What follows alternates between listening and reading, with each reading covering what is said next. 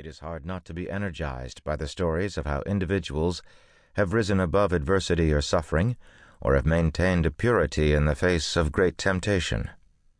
Our age, with its habit of instantly judging a man or woman's life based on the fragmentary and proverbial soundbite, is often impatient with detail, nuances, depth. Not wanting to demonstrate such impatience, I've taken the time to push the pause button alongside each life in this series in order to examine carefully and appreciate fully what could be missed by the hurried reader. I intend to maintain the same standard in this examination of Joseph. After all, when we discover that his story occupies more space in the book of Genesis than any other single individual, more than Adam, Noah, Abraham, Isaac, or even his own father Jacob, we realize we're not dealing with some obscure lesser light. On the contrary, here is one of the ancient patriarchs, whose presence casts a sizable shadow across the colorful landscape of Hebrew history. Here is one on the list of God's greats, a life lived for His glory and, equally significant, though he was terribly mistreated, lived high above the all-too-common reactions of rage, resentment, and revenge. Here is one who deliberately chose to overlook unfair offenses, to overcome enormous obstacles, and model a virtue that is fast becoming lost in our hostile age, forgiveness. But more on that later. I am again indebted to several faithful and gifted folks for assisting me in getting this volume into your hands. David Moberg has demonstrated a balanced blend of thoughtful understanding and gentle persuasion in helping me stay at the task.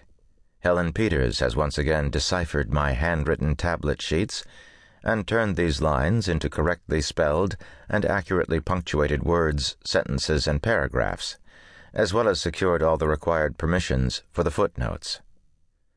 Judith Markham, my keen-eyed editor, has applied her very capable skills to yet another of my volumes, working diligently against the demands and deadlines we faced in this project.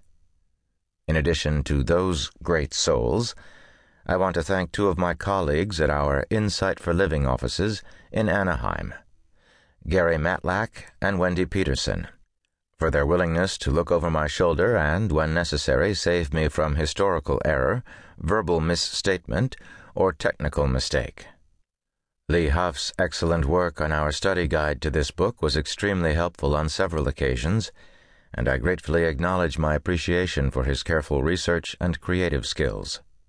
I owe a special debt of gratitude to Cynthia, my wife of more than 43 years, whose encouragement keeps my pen moving and whose support and understanding know no bounds. Because of her especially, and all those mentioned above, Joseph, a man of integrity and forgiveness, is now available, and I, a man of tired hand and weary mind, am relieved. Chuck Swindoll, Dallas, Texas. A man of integrity and forgiveness. Joseph. To err is human, to forgive is divine. Neither is Marine Corps policy. Chapter 1. Favored Son, Hated Brother. I couldn't help but smile when that slogan from the Marine Corps fell into my hands out of an envelope that also contained the letter from a former military friend. He and I both knew, from experience, that those 8 bold words did indeed represent an unwritten policy of the Marines, at least the old Corps, of which we were once a part. I understand it's changing these days. Frankly, I'll believe it when I see it. If so, such changes are long overdue. Changes regarding forgiveness may be occurring in the ranks of the Marines, but they aren't among the ranks of humanity.